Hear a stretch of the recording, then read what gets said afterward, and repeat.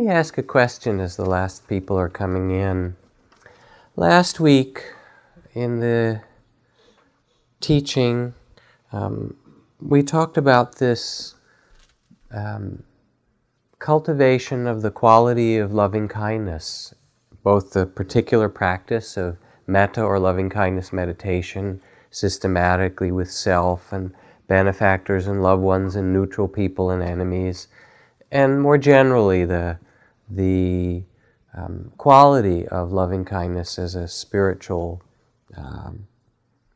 as a kind of spiritual development or spiritual expression. How many people, first of all, work with metta or loving kindness as part of your meditation practice? Just to know. Probably half the people in the room. And before we move on to the next topic, which is related, are there either questions or comments or experiences anyone wants to share about working with loving kindness meditation as a regular practice? Yes? Yeah, just a very simple thing. I found that I didn't get very deep until I was kinder to myself. Said a simple thing. It didn't get very deep, or I didn't get very deep, until I was kinder to myself. So that becomes part of the ground of the loving kindness practice. Thank you. Anyone else? Experiences, questions?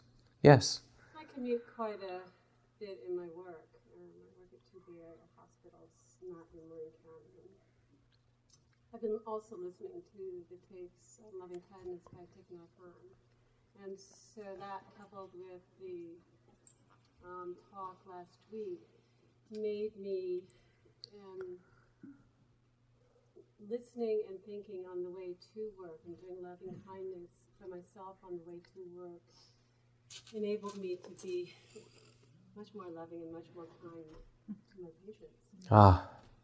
So she said, I commute some distance to work, to a hospital at some distance, and based on the tapes and teachings of Thich Nhat Hanh and the teachings and talk last week and so forth, she's been using loving kindness meditation while she commutes.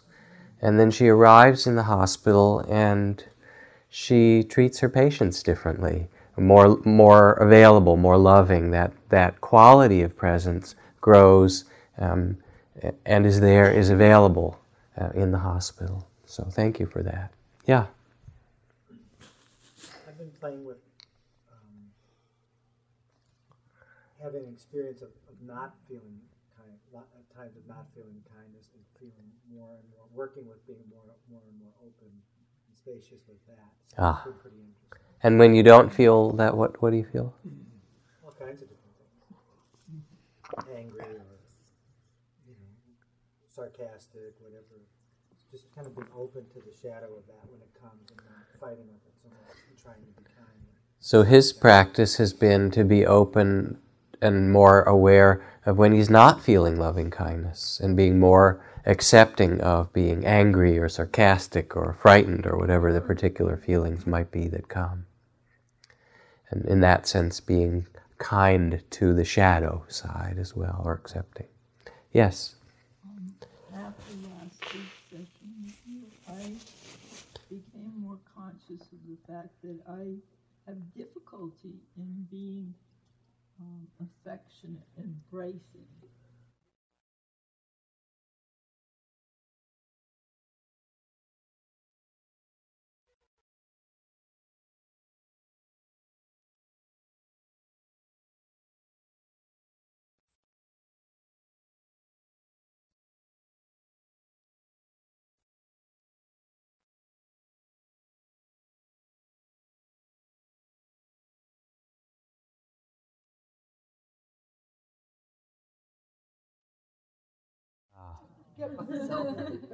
So she said that after last week's reminder about the practices of loving kindness, she realized that she wasn't particularly expressive of that with her children, particularly with her daughter or children that she still live with her.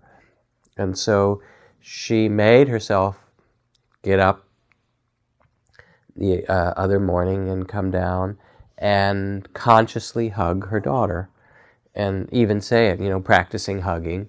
And now she said, I've done it every morning since. And in a way it is a cultivation, because as you plant particular seeds, they grow and become the way that you are, the way that we are. One more, please. Jack, I have two questions, and they might be a little bit more rich than you had in mind for this quick little interchange. One is a question of why is there evil, right? And do we have free will, or is it all determined? Yes. Go ahead. Actually, the first one's pretty simple, which is, can you tell me or share with us what you think is the best way of cultivating loving kindness in ourselves, or meditations you recommend? Mm-hmm. And the second is kind of along the lines of what you said. Why are the 4 Brahma Viharas selected as such? Why not a host of other various qualities to cultivate? So the first question is, what is a good way to cultivate loving kindness in oneself or for oneself? Actually, in oneself.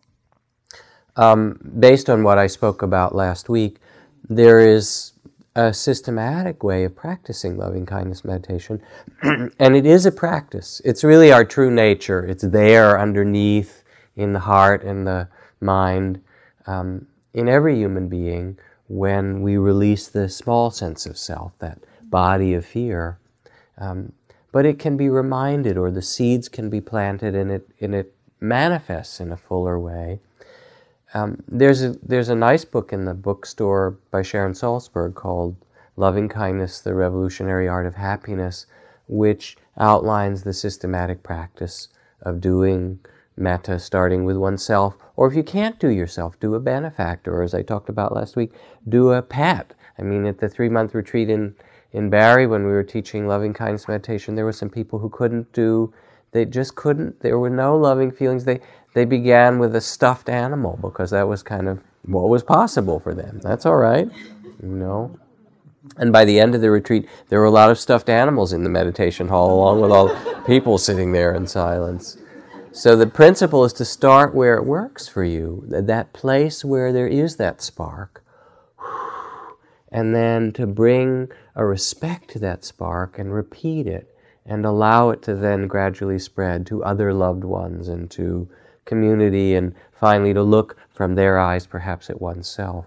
How might they see me and realize, in their eyes at least I'm lovable, even if I'm not in my own eyes.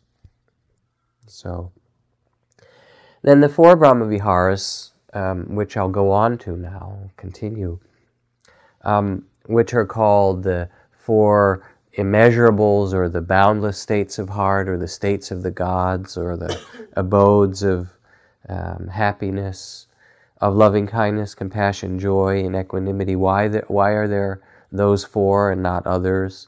One of the great things about the Buddha was that he was a list maker, at least for those of us who are list makers. It makes us feel kind of...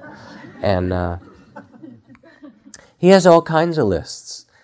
So there are the 4 Brahma Viharas, but then there are a lot of other states. If you want a longer list, that includes flexibility and ease and receptivity and excitement and rapture and so forth, there are longer lists.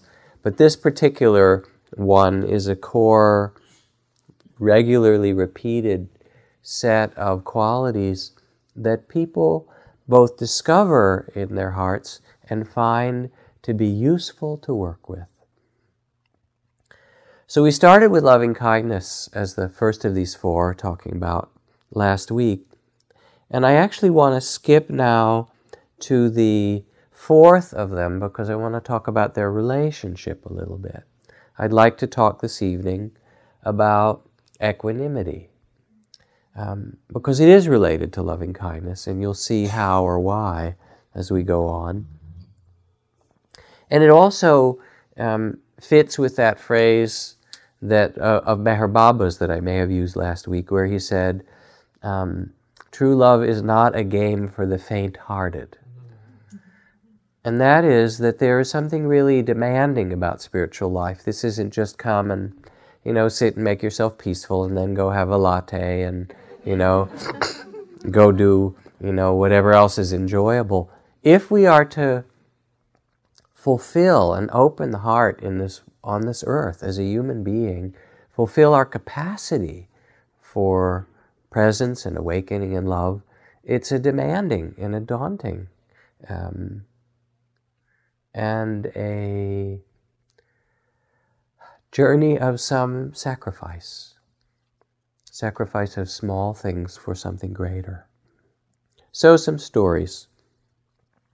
At one point, a monk who was well on his way to awakening, was and highly regarded in the community around the Buddha, came to see the Buddha, said, "I've practiced for a long time, I feel like I understand the teachings well.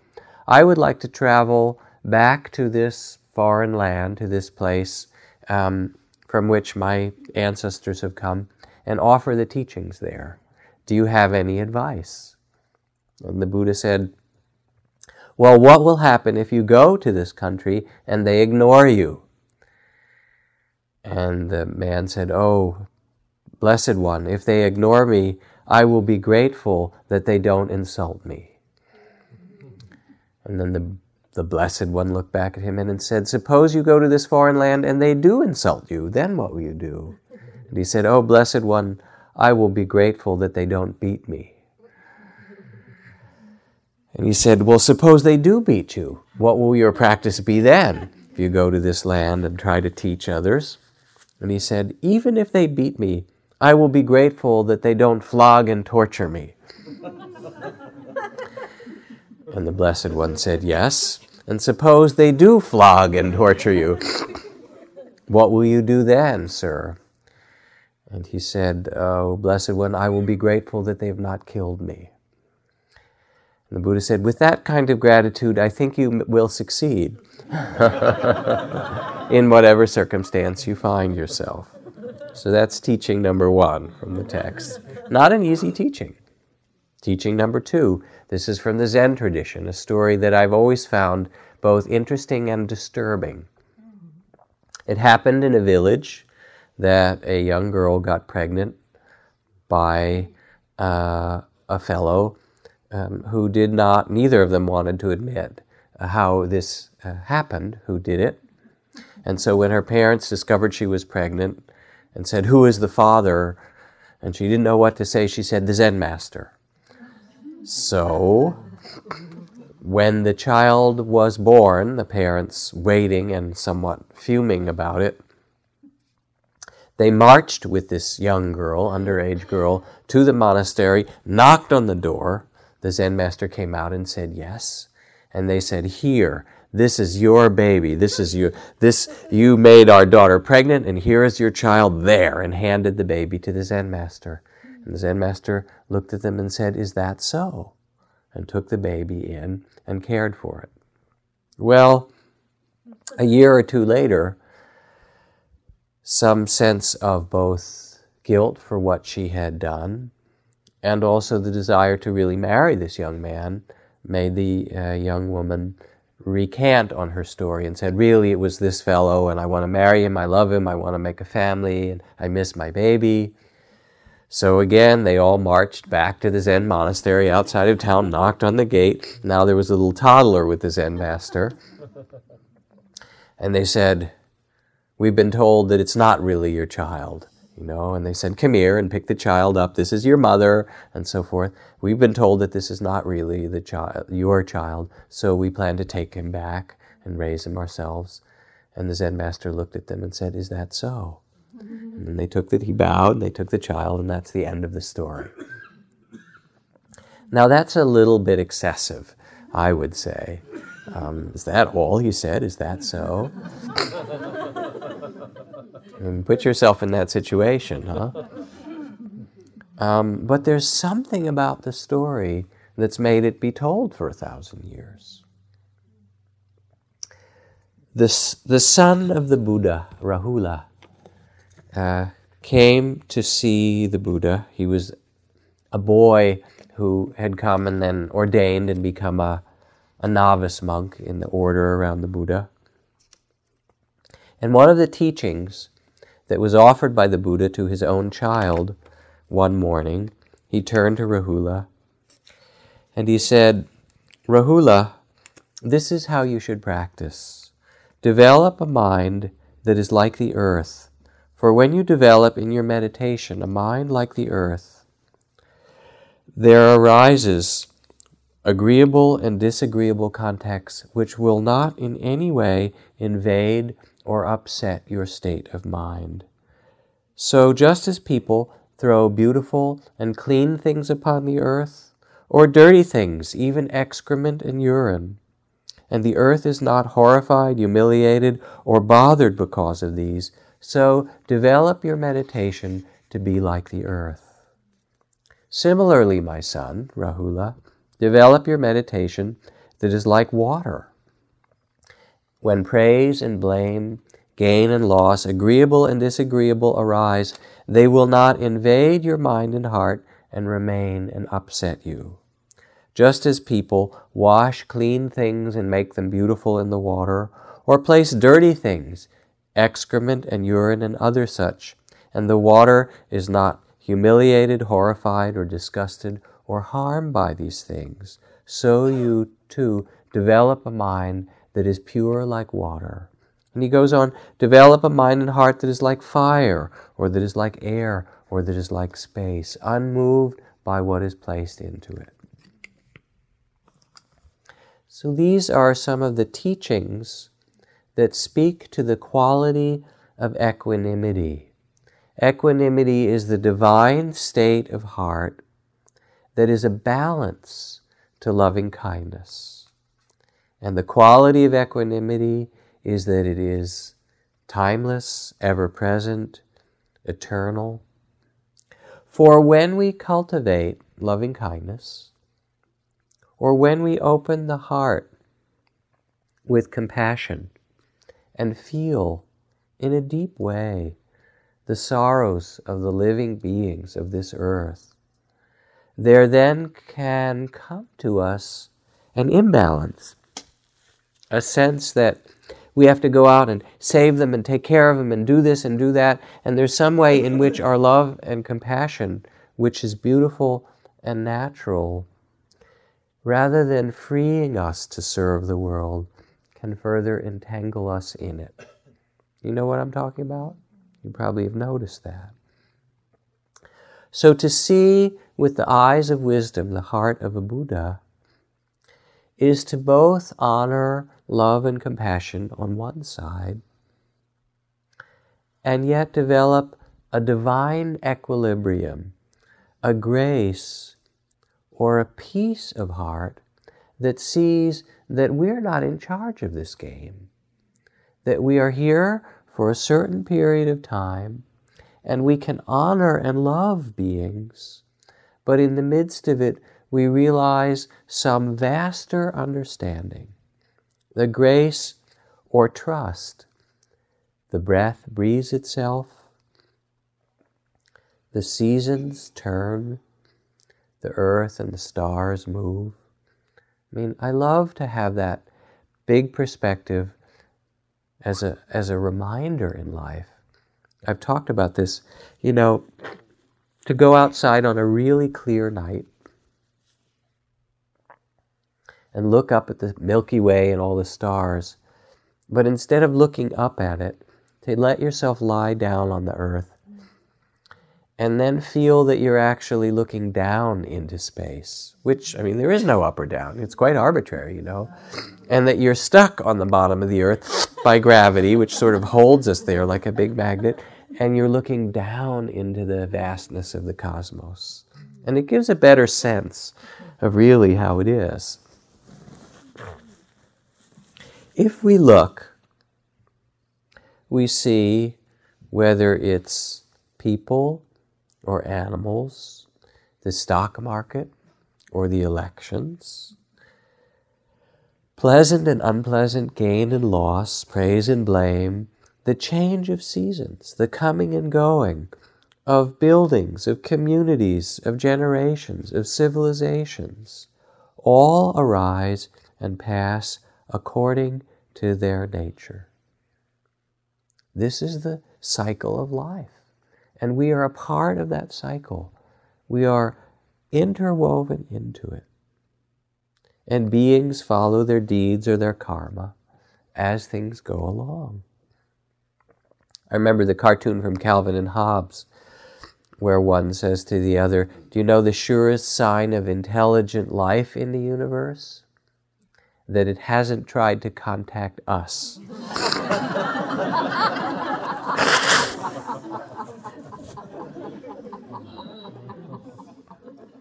But here is that perspective from the Buddhist texts, from the eye of wisdom, where the position of kings and rulers are but of dust motes in a sunbeam, and the finest silken robes as but tattered rags, and the great Indian Ocean as drops of oil on one's feet, and the judgments of right and wrong as the serpentine dance of dragons, and the rise and fall of beliefs as but traces left by the four seasons. There's a perspective that we can bring to our life that doesn't mean we don't care. We can care really deeply, like a parent toward their child. We can love and hope for and enormously tend to and weep for, yet at some point there comes the deep realization that we don't possess them. Though we love and nourish them, we have to set them free to have their own journey and to honor their own nature. And as our children go out the door, as my daughter does as a teenager, going out, "Can I have the car keys, Dad? I'm going." All we can do is offer our prayer, our blessing, but they are not ours to possess. And this is true of all things. We think we're in charge, or that there's some plan, or that you get the rules, and then you know what to do. From Somerset Maugham, there are 3 rules for writing the novel. Unfortunately, no one knows what they are.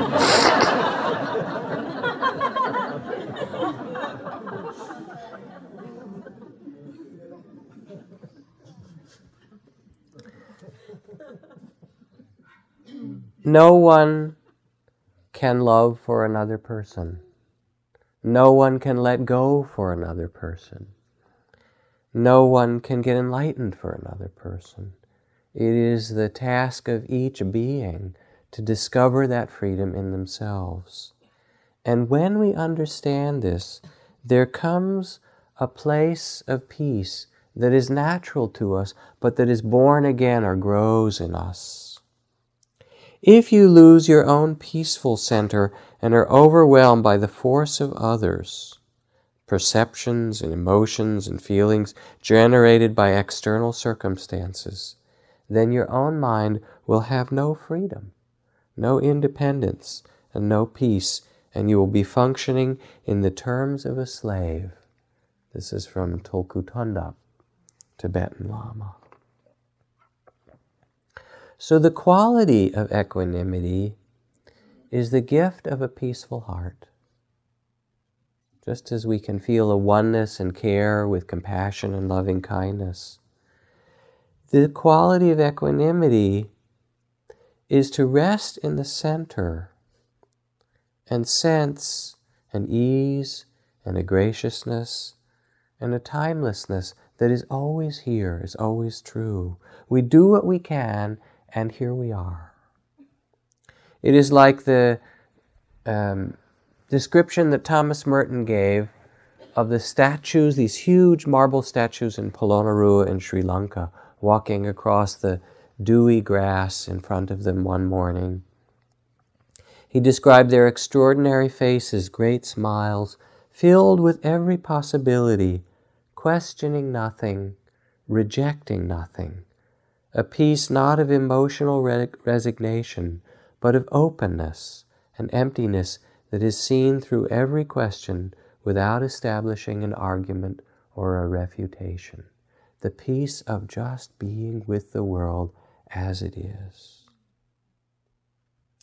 To discover equanimity is a radical acceptance of the heart, of the way that things are. Like Zen Master Suzuki Roshi, who said, if when I die, if I suffer, that's all right, you know, that's just suffering, Buddha. No confusion in it.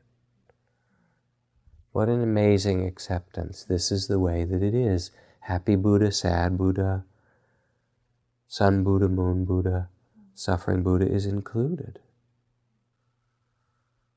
And there's an incredible freedom that comes when we accept things on their own terms.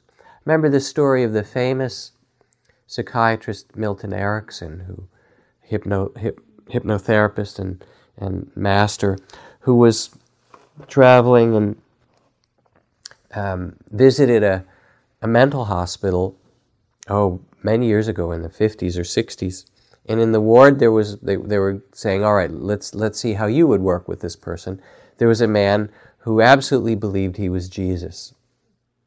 And they'd done everything they could to try to get him out of it. The problem wasn't that he believed he was Jesus, but he believed that he was Jesus and you weren't, that he was the only one who was Jesus. Anyway, so as the story goes, everyone had struggled with him in the hospital, the doctors. Milton Erickson went up to him and looked at him and said, I understand you're a carpenter. That was his opening gambit.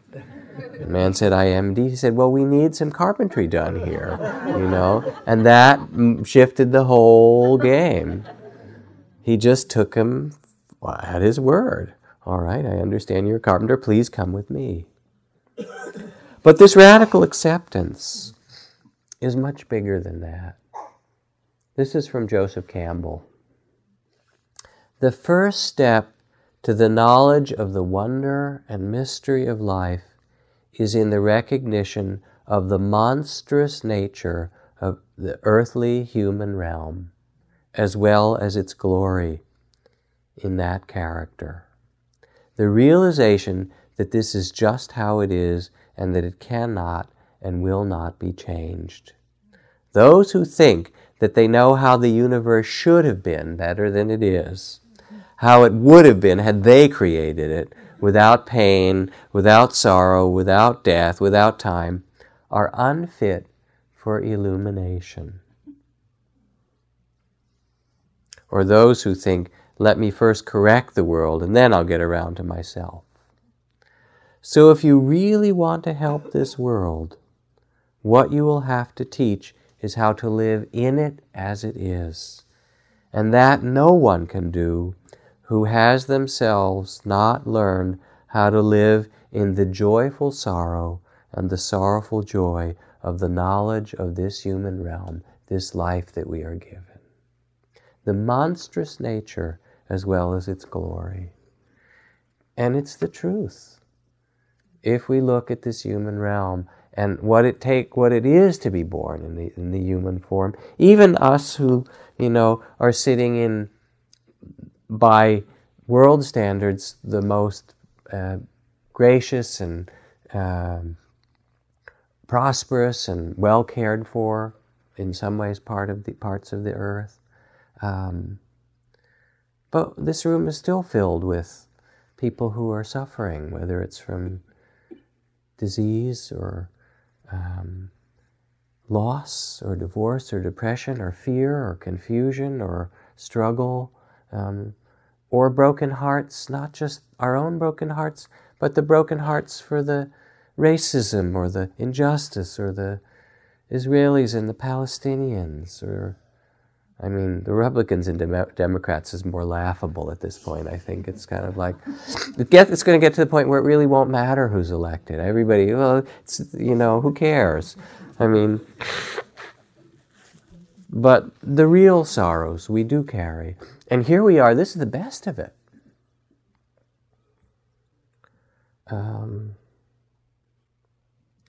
So to be free requires a radical acceptance of this world actually as it is. Woody Allen said, most of the time I don't have much fun. The rest of the time, I don't have any fun at all.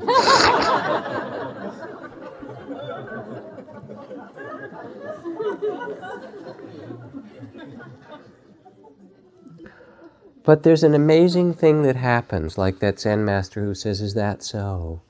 That the moment that we say, this is the way that life is, and it doesn't mean we don't care for it or love or try to help in the face of injustice. But people have been trying to help in the face of injustice a long time, and it's still with us. It doesn't mean that we don't care and do what we can, but the minute that we really accept the world as it is, there is a movement of heart to come to rest and say, this is how it is.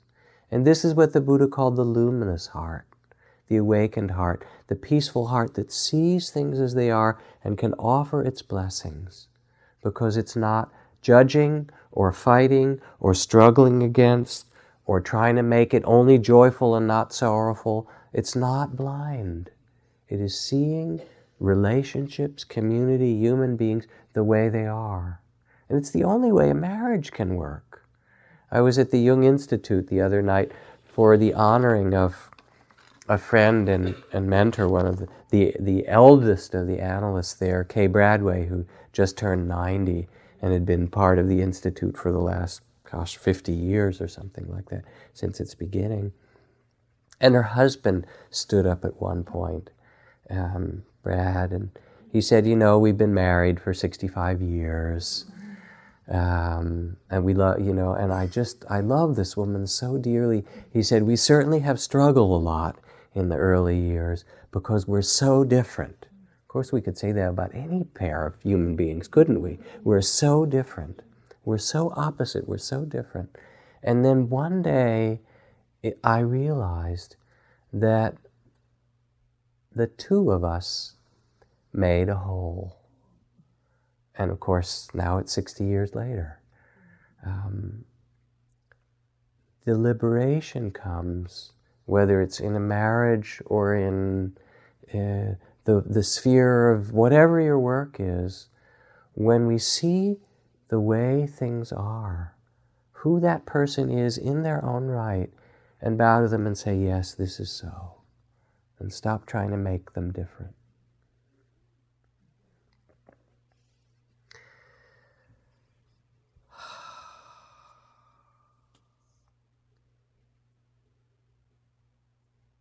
The absence of equanimity, you could say, is grasping or judgment, trying to make things a certain way, holding on, the small sense of self, the struggle that we have. It's important to understand that equanimity does not mean indifference. Indifference is the near enemy that's a kind of fear of life. I'll remove myself. I don't care about life.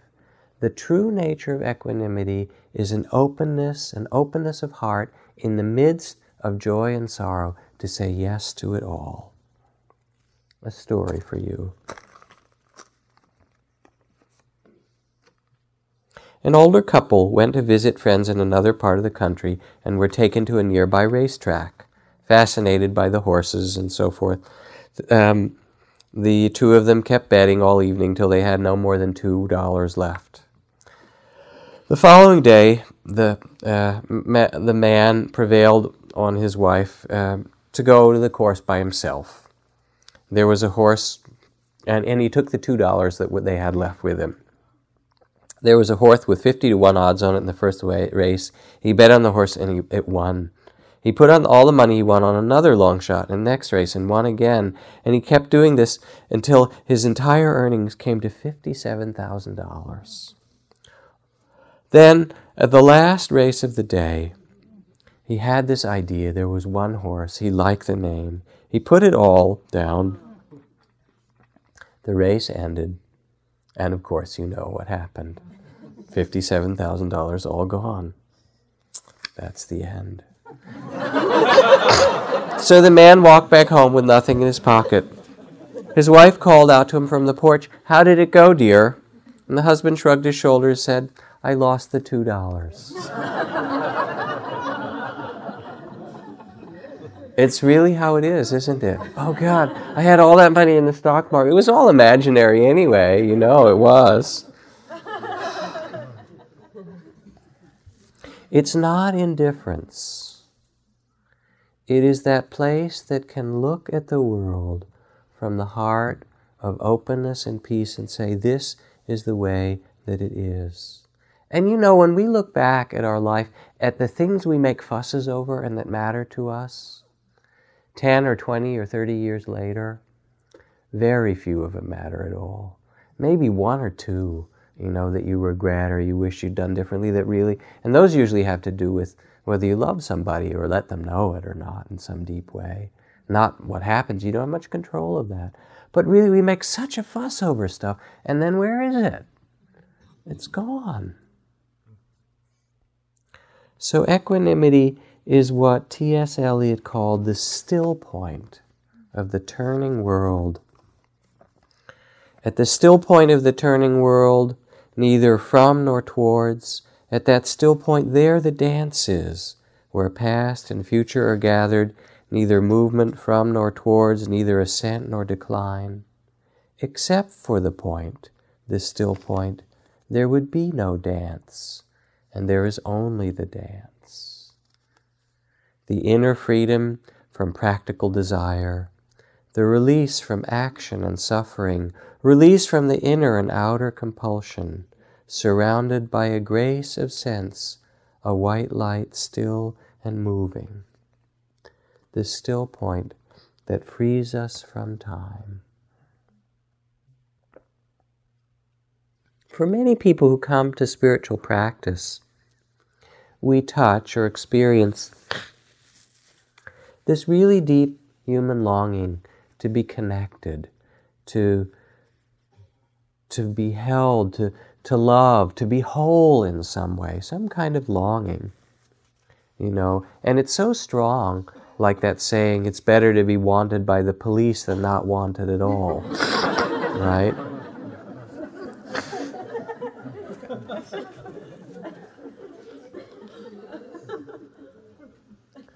As compassion grows, we weep tears for the sorrows of so many follies of humankind, for the Bosnians and the Croats and the Serbs and the Kosovars and the Albanians and the Turks and the Israelis and the Palestinians and the Americans, yes, ourselves as well. And sometimes it's a huge suffering that comes and breaks our heart. It's your kids in a drug treatment program, and you finally say, what can I do? I love them, but I can't live their life for them. Or it's this tremendous surrender that comes because you've gone through your chemotherapy, and they say, well, maybe it worked, and maybe it didn't. We don't know. We have to wait and do the tests in 6 months or a year and see whether it metastasizes or whether it comes back or not. And that's an amazing period, because you're there and you're living your life and you realize, I don't know how long I have to live. Which, of course, is the amazing period that we're all living in, only we don't really remember it. So sometimes there's this huge suffering that breaks our heart, and then we realize all that we have is today, is this moment, is now. Still, we kind of wonder, how can we trust in all this? How to hold it all with compassion? The story of the old man, the grandfather, who always wanted to fly but never really had any purpose and ended up never taking a plane flight. And finally the grandchildren said, listen, for your 85th birthday, we're going to get you, we got a little plane, we're going to pilot who's going to take you up and fly you all around the valley where we live so you can fly in an airplane and see it all. He was kind of nervous about it, not having flown before. A little bit frightened about it, but he went in the plane. Little planes can be frightening anyway. The Dalai Lama gets really nervous when he flies. I talked to a friend who flew from Dharamsala back to Delhi, and it was a small plane, and it bounces a lot when you go along the edge of the Himalayas because there's a lot of updrafts there. And he said the poor Dalai Lama was in the back seat, kind of doing his beads, He said, I don't like to fly. We Tibetans have other ways, right? So the grandfather went up in the plane anyway, and looked at everything, the valleys and the farms and the season, and came back down. And so they said, how was it? They said, well, it was a marvelous thing. I'm glad you did that to me. He said, were you scared? He said, yeah, I was still a little nervous about it. In fact, I never really let my weight down fully. And that's what we do. That's us. We don't realize that where we're going is here. There is no other place but the eternal present, this moment. And what we seek and what we long for is here. Kabir says, are you looking for me? I am in the next seat. My shoulder is against yours. And what we look for, there's this great mystery. I tell that story of my wife seeing the death of her brother when we were on the mountaintop in India. Another story, Walter Pankey, who was a colleague and close friend of one of my dearest friends, Stan Groff. Walter Pankey and Stan were involved in the early research into psychedelic drugs. And Walter Pankey died in a diving accident. His body was never found, actually. And his children were raised, but he was married. And his wife grieved a lot, and, especially when you don't find that person. And then some weeks after he drowned, he came to her in a vision or a dream. And he said, I've died and it's fine. I'm okay. And he said, but there's some important things that you need to do. So go back to my office. She hardly spent any time in his office. And look on this shelf. And there's a book there, this particular book. And in it are the last pieces of this work that needs to be completed. You can look it up and finish it. And also, in this other place are some things that I needed to tell you about our finances and finish these things. She had this dream. She got up the next day, got in her car, drove to the lab and the place where he'd done his work, looked on the shelves, found those two books exactly where Walter told her they were, and there was all the information that he had told her about. And you hear the stories like this all the time. What do you think is happening here? We think we're these little isolated monads somehow. And when we remember, something magical and greater happens. A kind of trust that we're part of something so big. Wendell Berry puts it this way, so friends, every day do something that won't compute. Love every person you meet. Love the world. Work for nothing. Take what you have and give some of it to the poor. Love someone who doesn't deserve it. Ask questions that have no answers. Invest in the millennium. Plant sequoias. Say that your main crop is the forest that you will not live to harvest. Put your faith in the 2 inches of soil that will build under these sequoia trees every 1,000 years. A story for you. This is an Aboriginal tale, and it's told by Marion Woodman, about how the Aborigines live in what would be called a low-tech, high-soul society. And it's a true story, although she says she's not sure if she has the details right. But some years ago, an Australian documentary team challenged the Aborigines to race against a top unit of the Australian Army to see who could reach this remote spot in Queensland, which is remote anyway, first. And so they both accepted the challenge. Both teams arrived at the starting point.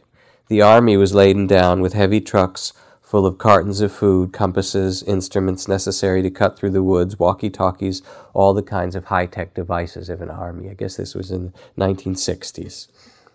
The Aborigines arrived laughing and dancing, each wearing one piece of clothing and carrying one long spear.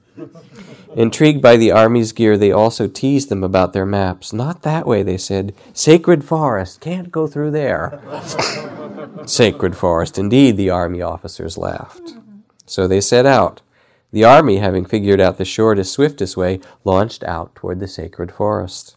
The natives laughed and danced behind them. Sure enough, the army trucks drove into sacred mud, sacred quicksand, and sacred difficulties, and had to be laboriously towed out as the little bodies of the Aborigines danced and laughed, making no effort to get on with their own journey. Then they pointed the army drivers in the right direction and headed off in an opposite route. Television cameras accompanied both. 2 camps were pitched each night. The soldiers, exhausted from their journey, got out their cartons and tin cans and listlessly ate and went to sleep. The natives waited till sunset, danced their way out to sea on a fallen log, extended their exquisite bodies black against the orange sky, and creating a perfect line, raised their spears, caught their fish, took them to the shore to cook and eat, danced and then fell asleep. Perhaps they arrived in Queensland, perhaps not, no matter, low tech, high soul. What do you think we're doing here? I mean, what is our purpose if not to love? If not to see the beauty of this human life with its sorrows, with its unbearable suffering, with our hearts, the tenderness of the heart to say, yes, I can rest in this heart of a Buddha that I have been given, that we each have been given. I mean, I remember, speaking of those times in the 60s, being in Boston one day, in a beautiful spring day, and I had taken some magic mushrooms in the apartment of a friend, and then walked out to Boston Garden where they have the swan boats and things like that. And the city's kind of surrounding us, like Central Park or something. There's all the city around and this really beautiful garden in the middle. And I lay down there and I was in the grass, and the grass was like lying on an ocean of grass, and it was all swaying. It was beautiful, and the sounds of the city were around, and I was in a rather ecstatic place. And I just looked up at the sky, and then I saw there was this church tower nearby, this beautiful big church tower. And at the top of this high church tower was Angel Gabriel with this big horn. And Angel Gabriel was actually on the 4 corners. There were Angel Gabriel in each of the 4 corners of this high church tower. And I looked up at Angel Gabriel, and then all of a sudden I could hear him play. And the music was the music of the city. It was the honking of the traffic and the taxi horns and the sounds of the children. And that was Angel Gabriel's music, and I was just in bliss, listening to it all. True confessions. To awaken is to bring our heart to each moment as it is. The point of Zen, as someone said, is not to catch the bus to enlightenment, but to realize you're already on the bus. We are where we're going. There isn't any other place to be. Bertolt Brecht. Recently, my fingers have developed a prejudice against comparisons. They follow this pattern. A squirrel is smaller than a tree. A bird is more musical than a tree. The moon is cooler than the wind. Each one of us is the strongest one in their own skin. Characteristics should take off their hats to one another instead of judging or spitting in each other's faces.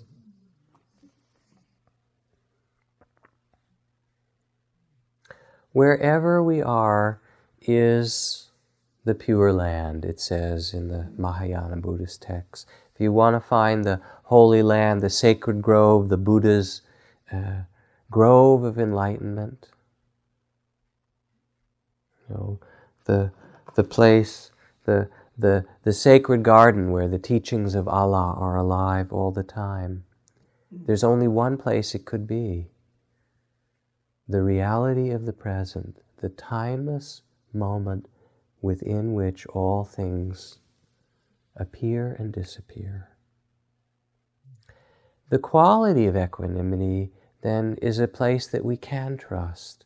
We can trust our children to grow and develop and suffer and learn, and ourselves to grow and develop and suffer and learn and explore and succeed and fail.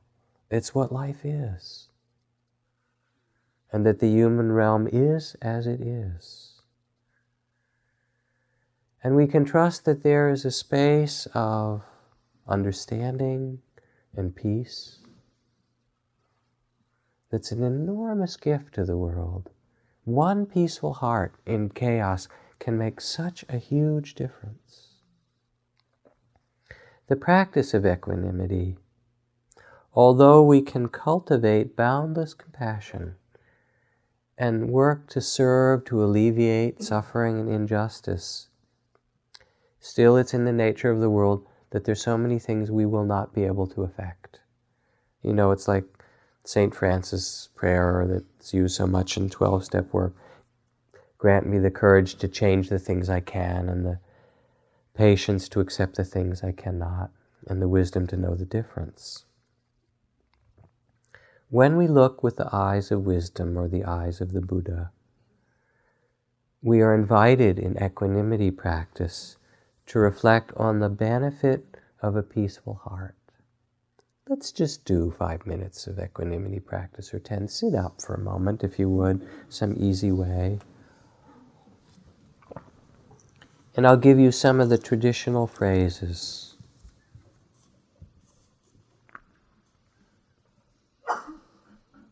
The goal isn't to have anything happen, but to bow to what is so and to rest in peace in the midst of it. So closing your eyes gently, first one reflects on the benefit of a peaceful heart. How many situations on this earth would be blessed by human beings with a peaceful heart? How many situations in our lives, think of them, would be blessed by our resting in a peaceful heart?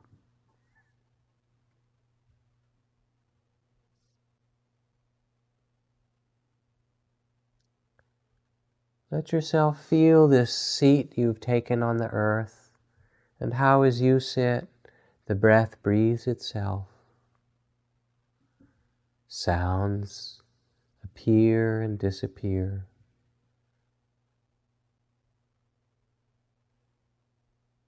The earth turns, the seasons move. And when spring comes, the grass grows all by itself.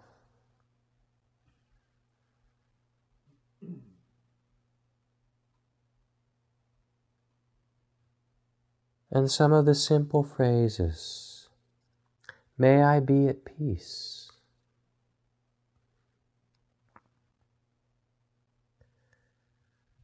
May I find balance.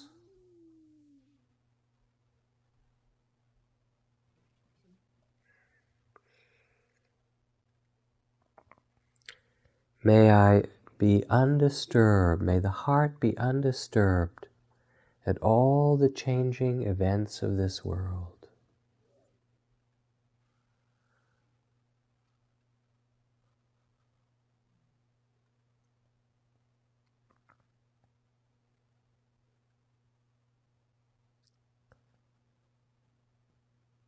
All created things arise and pass away. Everything.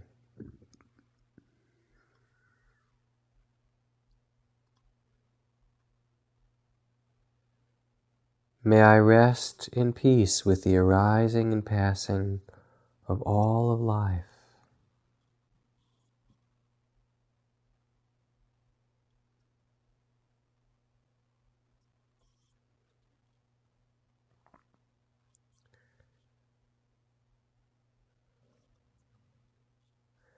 And then there's a very important recitation that's done traditionally. It goes like this. All beings receive their own karma. Their happiness and suffering depends on their actions and not my wishes for them.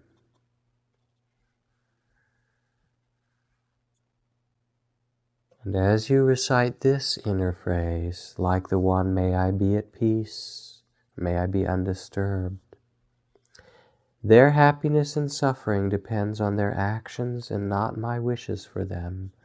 One at a time, you can picture loved ones, friends, neutral people. Their happiness and suffering depends on their actions and not my wishes for them.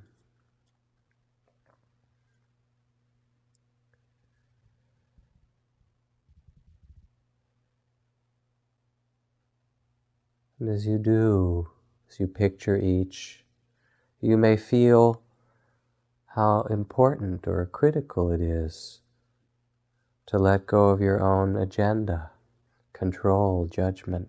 We have so many agendas for everybody. All beings receive their own karma.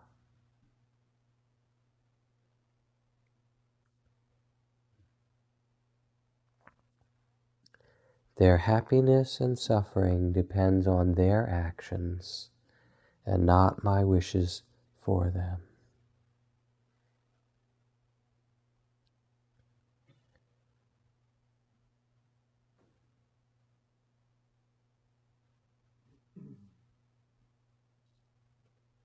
Though I can love them and offer compassion,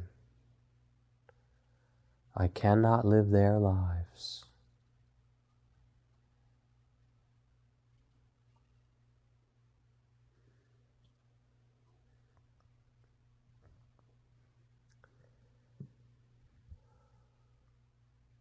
May I truly rest in peace.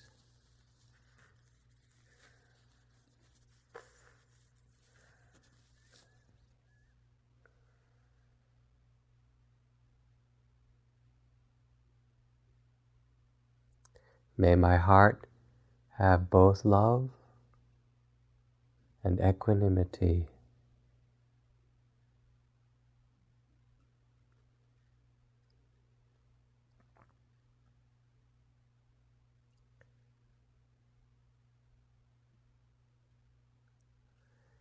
May all beings find peace.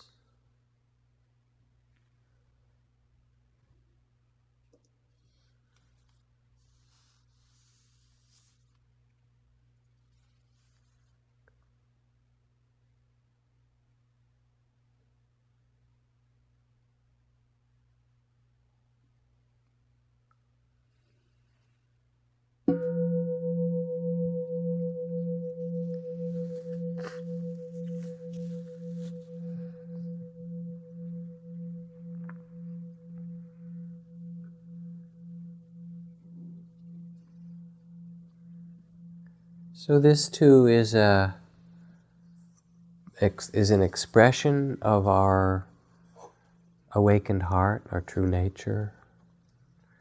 And it is also a practice that can be cultivated, that can be remembered or evoked. May I be at peace, or may my heart be undisturbed at the changing events of the world. Or picturing beings one at a time. Though I can love them, I cannot live for them. Their happiness and suffering depends on their actions and not my wishes for them. It's the balance for the cultivation of compassion and loving kindness. And it's true.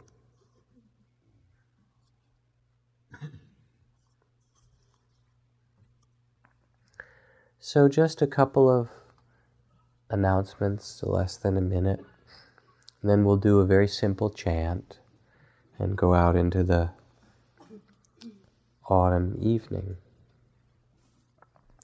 The next 2 weeks I will be away. Next week Deborah Chamberlain Taylor, who's a very wonderful teacher from Spirit Rock, will be teaching. And the following week another very good friend and quite marvelous teacher, Nina Wise, who's also a performance artist, but a kind of remarkable Dharma teacher, will do Monday night. And then I'll be back and finish the last two of the Brahma Viharas in the middle of December. And then I think Monday night is also either December 25th or 26th, so we'll probably have some kind of a Monday night Christmas celebration as well. Chris Budamus.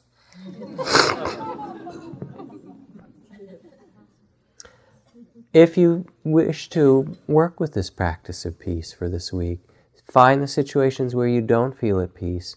See if you can just take a moment to rest, to breathe, to see the changing of seasons, to let go of the grasping of how it should be, and rest back in that ocean of peace that's there in the heart. See what happens. Thank you also for your support, for the money you give, for your care, volunteers, the kind of many, many forms of support to make this Spirit Rock available to all of us. Much gratitude. And for the donations that you offer as you come and go. So the chant tonight is the chant Namo, which is like the greeting in India of Namaste, I honor the divine within you, is kind of to bow to what is. Namo is the first word in the Buddhist text, and it means I honor or I bow to. When you meet someone in India and say Namaste, I like to translate that as really meaning I see you. I really see you. I see who you are underneath all those appearances. You know, the divine in drag, as Ram Dass would say, right? Even in that form, look at that, quite phenomenal. So I'd like us to chant Namo 9 times and to bow to the world, to its joys and its sorrows, and taking our seat in the midst of it.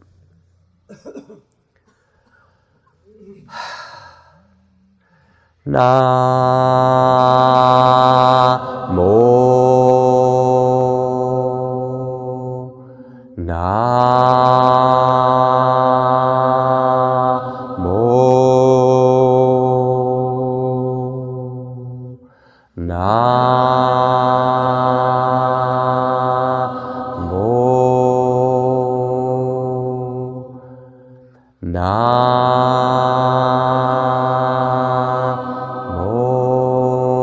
and harmony.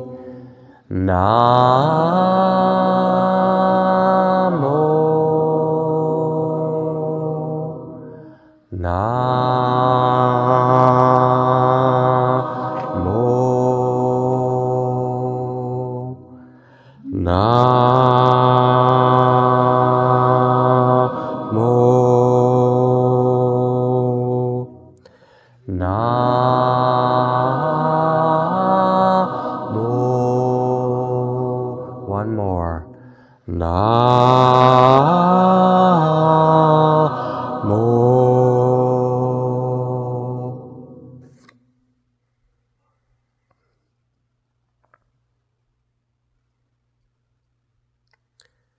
William Blake once signed his name to a poem and added, born 28 November 1757 in London, and has died several times since.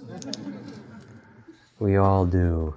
May this week of arising and passing, of praise and blame, gain and loss, may it be peaceful for you. May you find that place of the wise heart of a Buddha in the midst of it all. Thank you. Good night.